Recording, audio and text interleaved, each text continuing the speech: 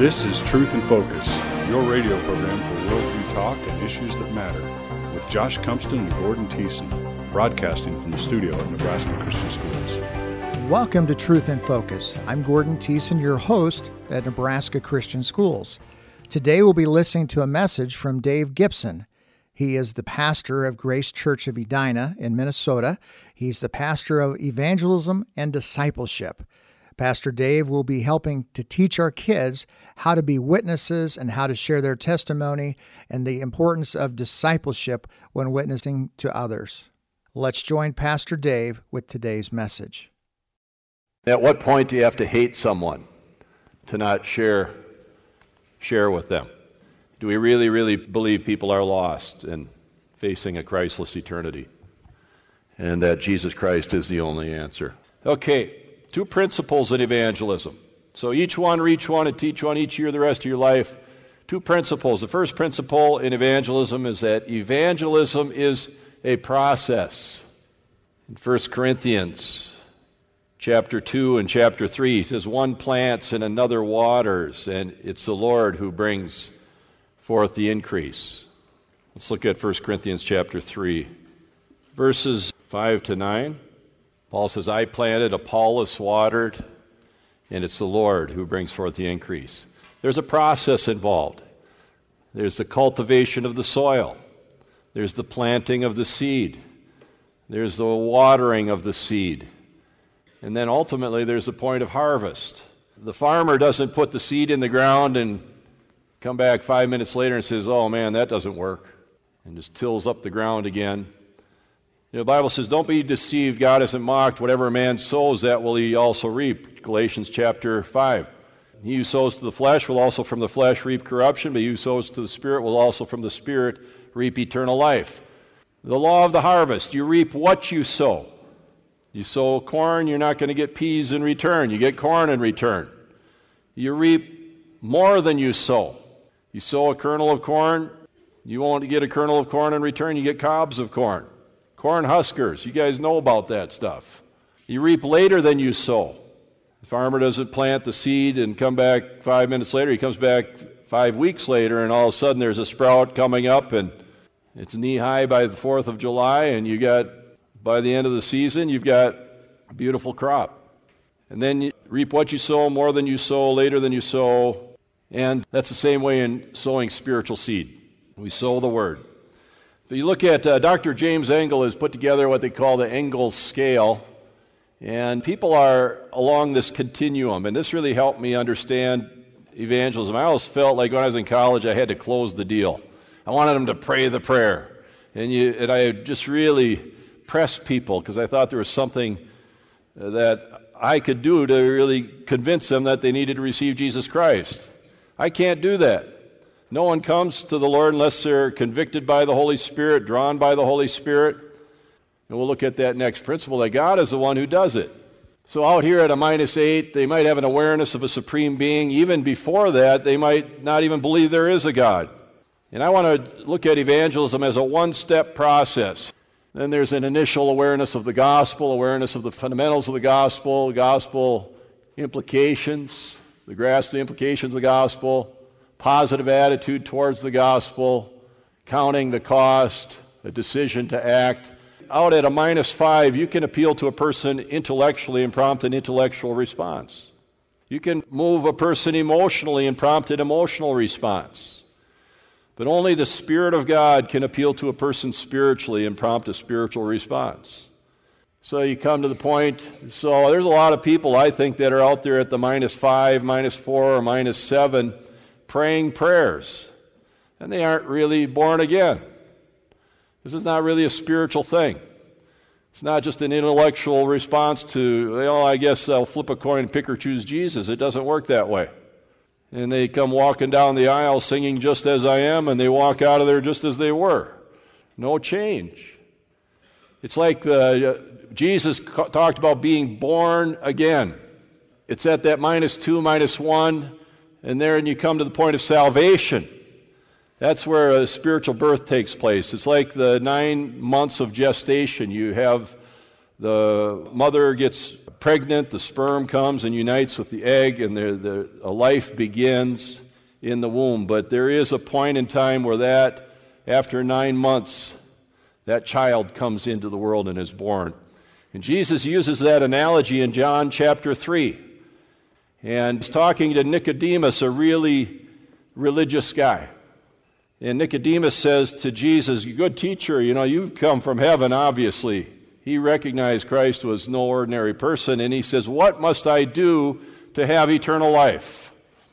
And you might be sitting here today, friend, saying, "What must I do to go to heaven? What must I do to have eternal life?"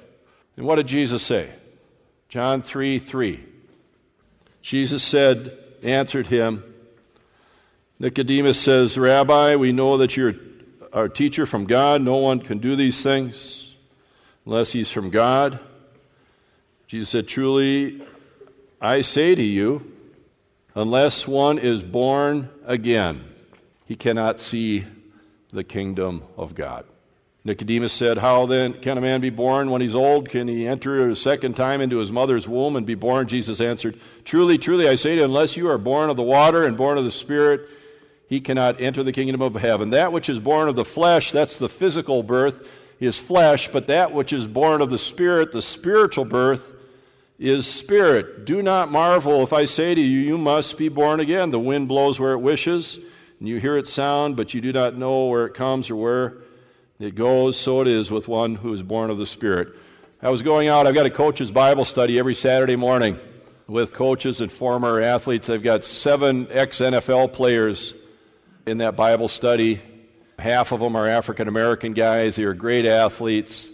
One of them was an all-time leading receiver for the University of Minnesota Gophers, 6'3", 220, Ron Johnson. He was just a phenomenal receiver, played for the Baltimore Ravens, played for the Chicago Bears. But Ron was coming to our Bible study. He was just kind of hanging around the fringes, and Ron went out. I went out to coffee with him and Mark Mullaney. Mark was a number 1 draft pick for the Vikings, played 13 years for the Vikings, defensive end, big 6'6", still looks great. He's older than I am.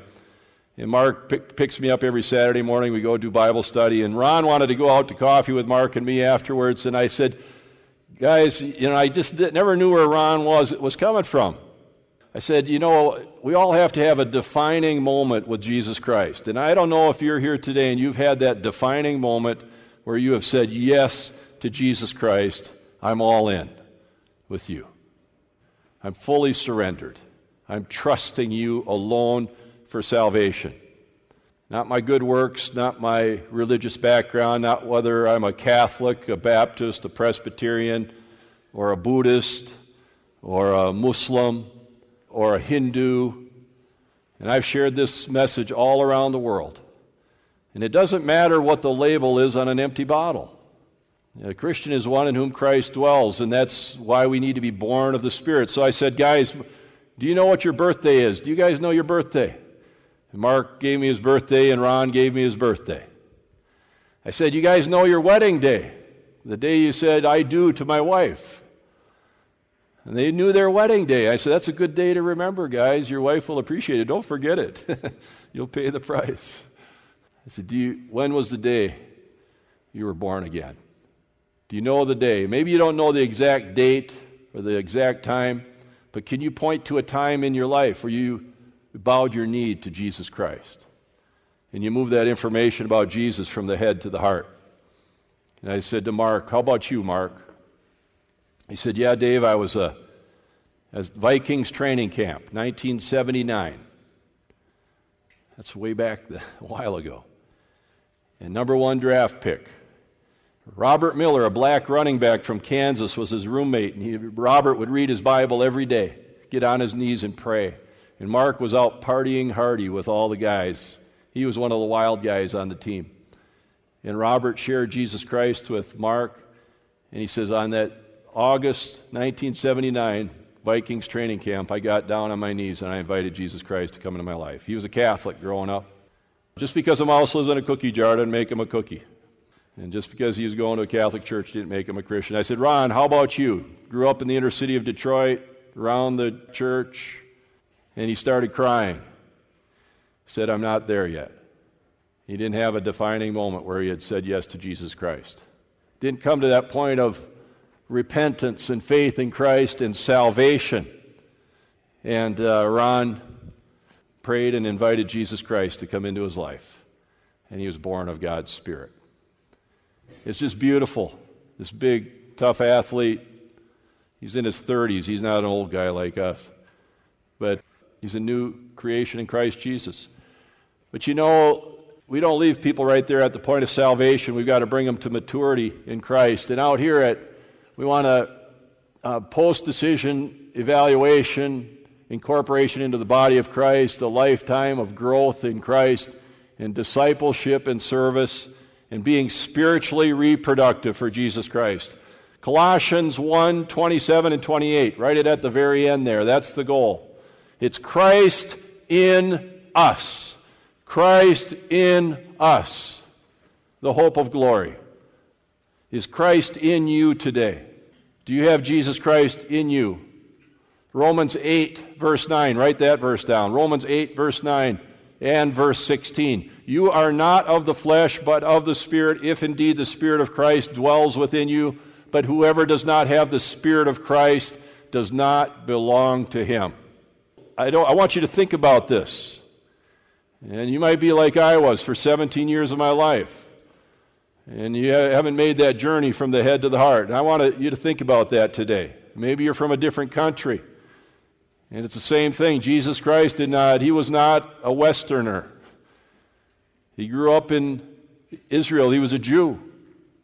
And he died for the sins of the whole world. For God so loved the world that he gave his only begotten Son, that whosoever believes in him will not perish, but have everlasting life.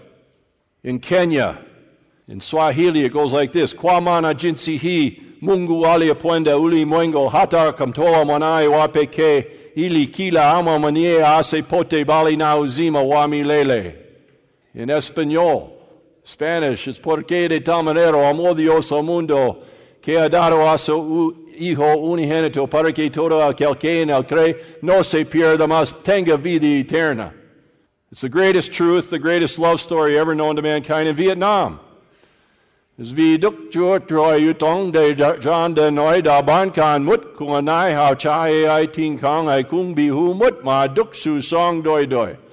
God, the greatest being, so loved, the greatest act, the world, the greatest company, that he gave the greatest demonstration, his only begotten Son, the greatest sacrifice, that whosoever, the greatest offer, believes in him, the greatest simplicity, will not perish, the greatest loss, but have the greatest certainty, eternal life, the greatest possession. See evangelism as a process. It's Christ in us, the hope of glory. We proclaim him, teaching every man and admonishing every man with all wisdom, that we might present every man, every woman complete in Christ. That's the goal of this school here. Present you complete in Christ. And Paul says it's for this purpose also that I labor according to his power that mightily works within me. People are somewhere along that process, and we need to move people one step closer to Jesus. Evangelism is a process. And principle number 2, God is responsible for the results. God is responsible for the results. It's not by might, not by power, but by my Spirit, says the Lord. Okay. Let's just look real quickly at a personal testimony. How many have written out your personal testimony? Okay, I got an assignment for you. A number of you have, but I'd like to have everybody in this school, first of all, have a personal testimony, but then also be able to clearly communicate that personal testimony. The first important key is to have a clear, compelling personal testimony. It's your subjective experience. It's what Jesus Christ means to you personally. This is my story. And there's 3 elements of that story. Before I came to Christ, what was life like before you came to Christ? Then how I came to Christ, and what is life like after I came to Christ? We've got some instructions in here. You can go online to our website at Grace Church, and you can actually do your own My Story track. And we have people, and we've got this in all kinds of languages. They're actually doing them in Vietnamese and Arabic, in Spanish, but it's your story. 500 words or less. You can drop it into the website. And it opens up on one page. It tells the story of the whole Bible on one page. And we're going to go through this in a little bit. And you're going to learn life in 6 words, the gospel, and how to clearly communicate the gospel. A lot of people, you want to take away the religious words and phrases. Got some tips and pointers in here on how to prepare your testimony. Some do's and don'ts and what not to do. Don't make statements that reflect negatively on churches, organizations, or people. Avoid mentioning denominations or churches by name. Avoid sounding preachy or condescending to people. Don't use vague terms or religious jargon. A lot of people we have our own little language in the church that a non-Christian world doesn't understand. I was redeemed. Theological terms that won't make any sense to people. You want to speak in terms that people will understand. And here's an assignment I'd like to give to you. Write your testimony in 500 words or less. Have an attention-getting line. What was kind of the big deal in your life? I grew up and I was really empty. Or for me, my attention getter is for 17 years of my life, I was trying to answer 2 of life's most important questions. What's my purpose in life and where will I spend eternity? Boom. That's my attention getter. So have an attention-getting line. Include the major turning point in your spiritual journey. Should include the before the turning point. What was life like before you were a believer? It wasn't all bad. There's good stuff going on too, the good and the bad. But what was the sense of need that brought you to the point where I recognize that I'm a sinner? And in the how section, you want to clearly and concisely present the gospel. And then after you came to Christ, what has life been like since I came to know the Lord? A lot of people spend all their time kind of glamorizing the before they came to Christ, and they spend very little time talking about after they came to Christ. What does Jesus mean to you right now? How has He changed your life? Both the good and the bad. My life isn't perfect now. And I have struggles, I have temptations, but I do have the assurance that I know where I'm going to spend eternity. I know that I'm deeply loved, I'm completely forgiven, I'm fully pleasing to God, I'm totally accepted by God, and I'm absolutely complete in Christ. And I know that I know that I know where I'm going to spend eternity. God has filled my life with love, joy, peace, patience, kindness, and share about the after you came to Christ. Then here's some what nots to do in your writing style. Write as though you're speaking to a friend rather than a formal speech. Be positive, start to finish. Be specific. Have some word pictures in there, stories, something that will really grab their hearts. Like my friend who committed suicide, and of a defining incident in my life that really got my attention. Okay, personal testimony, elements. 3 barriers for people coming to the Lord. Intellectual barrier, because of bad information. What are some examples of bad information? All roads lead to God. That's bad information. There's many religions that will get you to God, and all roads lead to God. That's not true. Here's Acts chapter 4, verse 12. It says there's no other name given under heaven by which men can be saved than Jesus Christ. In John chapter 14, verse 6. Thomas, they call him Doubting Thomas. I like to call him Honest Inquirer Thomas. He asked the hard questions. It's okay to ask hard questions. If Jesus is the answer, then what are the questions? And God's got big shoulders. He can take the hard questions. He says, how do we know the way, Jesus? Where are you going? Jesus is talking about leaving. This is upper room discourse. And he says, how do we know the way to heaven? We don't know where you're going. And Jesus said in John 14:6, he says, I am the way, not a way. I'm the way. I am the truth. I am the life. No man comes to the Father except through me. Write this down. Salvation is by grace alone, through faith alone, in Christ alone. Can I hear you say that? Salvation is by grace alone, through faith alone, in Christ alone. Never forget that. Don't add anything to it. Don't subtract from it. So how do you overcome that bad information? So you got false religions, 1,000,001 religions out there. You have, you're saved through your infant baptism, or you're saved by your good works, or you're a Christian because you belong to this particular religious organization or denomination. Doesn't matter what the label is in an empty bottle. A Christian is one in whom Christ dwells. A Christian is one in whom Christ dwells. A Christian is one in whom Christ dwells. A Christian is one in whom Christ dwells. 1 John 5:11-13, this is the testimony. God has given us eternal life. This life is in His Son, Jesus. He who has the Son has life. He who does not have the Son of God does not have life. These things I write to you who believe in the name of the Son of God, in order that you can know that you have eternal life. So how do you overcome the intellectual barrier? Bad information, you give them good information. Two primary ways: basic apologetics. We don't have time to go through that today, but you got my good buddy David Wheaton's coming. He's my hunting buddy, and we hang out all the time. Say hi to David for me when he comes. Former tennis player, number 12 in the world at one point, great guy, great brother in Christ. He teaches a Christian worldview, and you guys learn about apologetics. Know what you believe and why you believe it. Have some convictions about it. And then secondly, know how to clearly present the gospel. Basic apologetics, and know how to clearly present the gospel. That's how you overcome that intellectual barrier. Understanding where people are coming from and then bringing truth to bear. The truth will set you free. Second barrier is a volitional barrier. That's the issue of the will. The volition, your choices, your will. We have a bad nature. We are unregenerate. Ephesians chapter 2, verse 1, he says, you are dead in your trespasses and sins. We're spiritually dead. 2 Corinthians chapter 4, 5 and 6, he says, if the gospel is veiled, it is veiled to those who are perishing, in whose case the God of this world has blinded the minds of the unbelieving, that they don't see the light of the gospel of Christ, who is the image of God.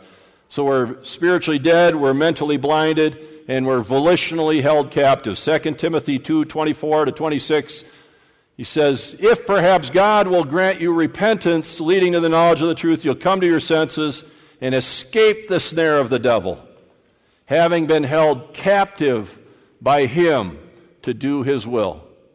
Do you have Christ in your life, or don't you have Christ in your life? So we're dead in our trespasses and sins. We're spiritually blinded, and we're volitionally held captive.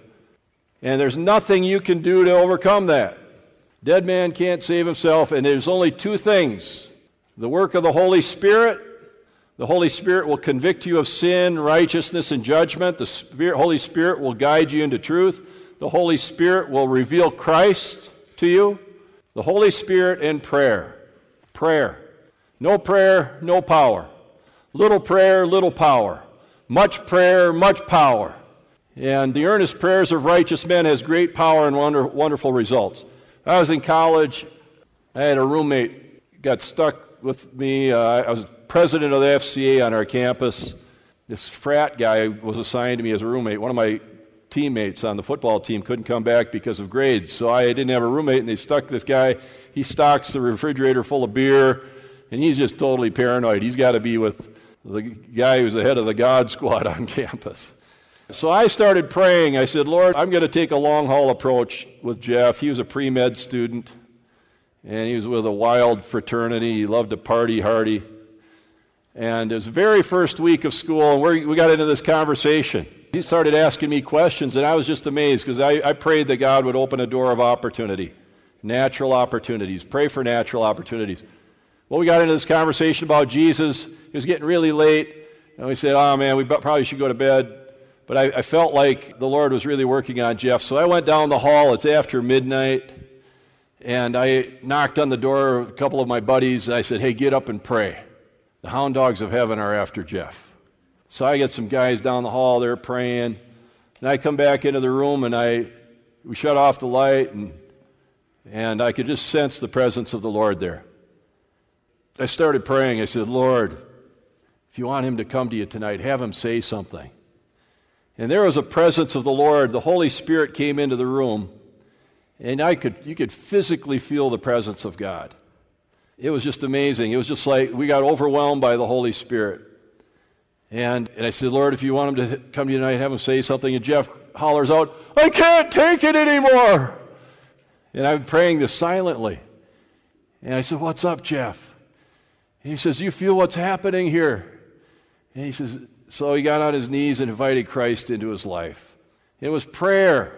It was the power of the Holy Spirit overwhelmed Jeff, and he gave his life to Christ. He turned into a flaming evangelist. He'd go into his philosophy classes and tell them it was a bunch of garbage, that they needed to give their lives to Jesus Christ, and they'd beat him up, and he'd come back into the room, hey, Gibber, we got to talk. Happened with a guy named Anwar over in Iraq, a Muslim man. I talked to him late at night. I said, Anwar, I'm going to pray you can't go to sleep tonight till you get right with God. 3 o'clock in the morning, I saw him next morning at breakfast. He had this big smile on his face. I said, Anwar, did you find Jesus? Did he get a hold of you? He said, yeah, I did. He said, 3 o'clock in the morning, I couldn't sleep. He opened up that little tract we gave him, and he says, I prayed and invited Jesus Christ into my life. Prayer and the power of the Holy Spirit. That's how you overcome the volitional barrier. Okay, 3 barriers: intellectual, volitional, and then there's an emotional barrier because of bad experiences. So I want to give them good experiences. That's where you want to build a friendship. How many people have you heard, how about Jeff on the airplane? They're all hypocrites. He's had bad experiences with Christians and organized religion. And that's what kept me from coming to Christ, bad experiences. So let's give them a good experience. Let's make a friend, be a friend, bring a friend to Christ. I like to golf. I was out golfing with a guy named John. He's become one of my best friends. We met on the golf course. Never met him before. We're out there playing, and he's cussing up a storm. And about the 3rd hole, he says, Dave, what do you do for a living? And I tell him I'm a pastor, and then he spends the rest of the round apologizing for his language. And so we're playing golf and trying to talk to him about the Lord, and we're trying to play the game. He loves to play. We got together, and I said, hey, let's grab lunch together, Jeff. And we went through 4 weeks of an investigative study in the Gospel of John. We said, what does it say? What does it mean? How does it apply to me? He said, Dave, I came to your Mass the last 2 Sundays. You never talk about Mary. What do you guys think about Mary? I said, oh, we really like her. She's great.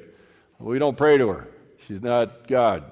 Well, anyways, shared the Gospel. Got to John chapter 3 about being born again. So what does it say? What does it mean? How does it apply to me? He says there's kind of a common theme to there, and John invited Jesus Christ to come into his life. And it's through that friendship, that relationship, that he came to know the Lord. You've been listening to a message by Dave Gibson, who is the evangelism and discipleship pastor at Grace Church of Edina, Minnesota. Well, this wraps up the program today. You've been listening to Truth in Focus. For my co-host, Josh Cumpston, this is Gordon Thiessen. Thanks for joining us as we encourage, engage, and equip Christians in today's culture war while bringing the truth in focus.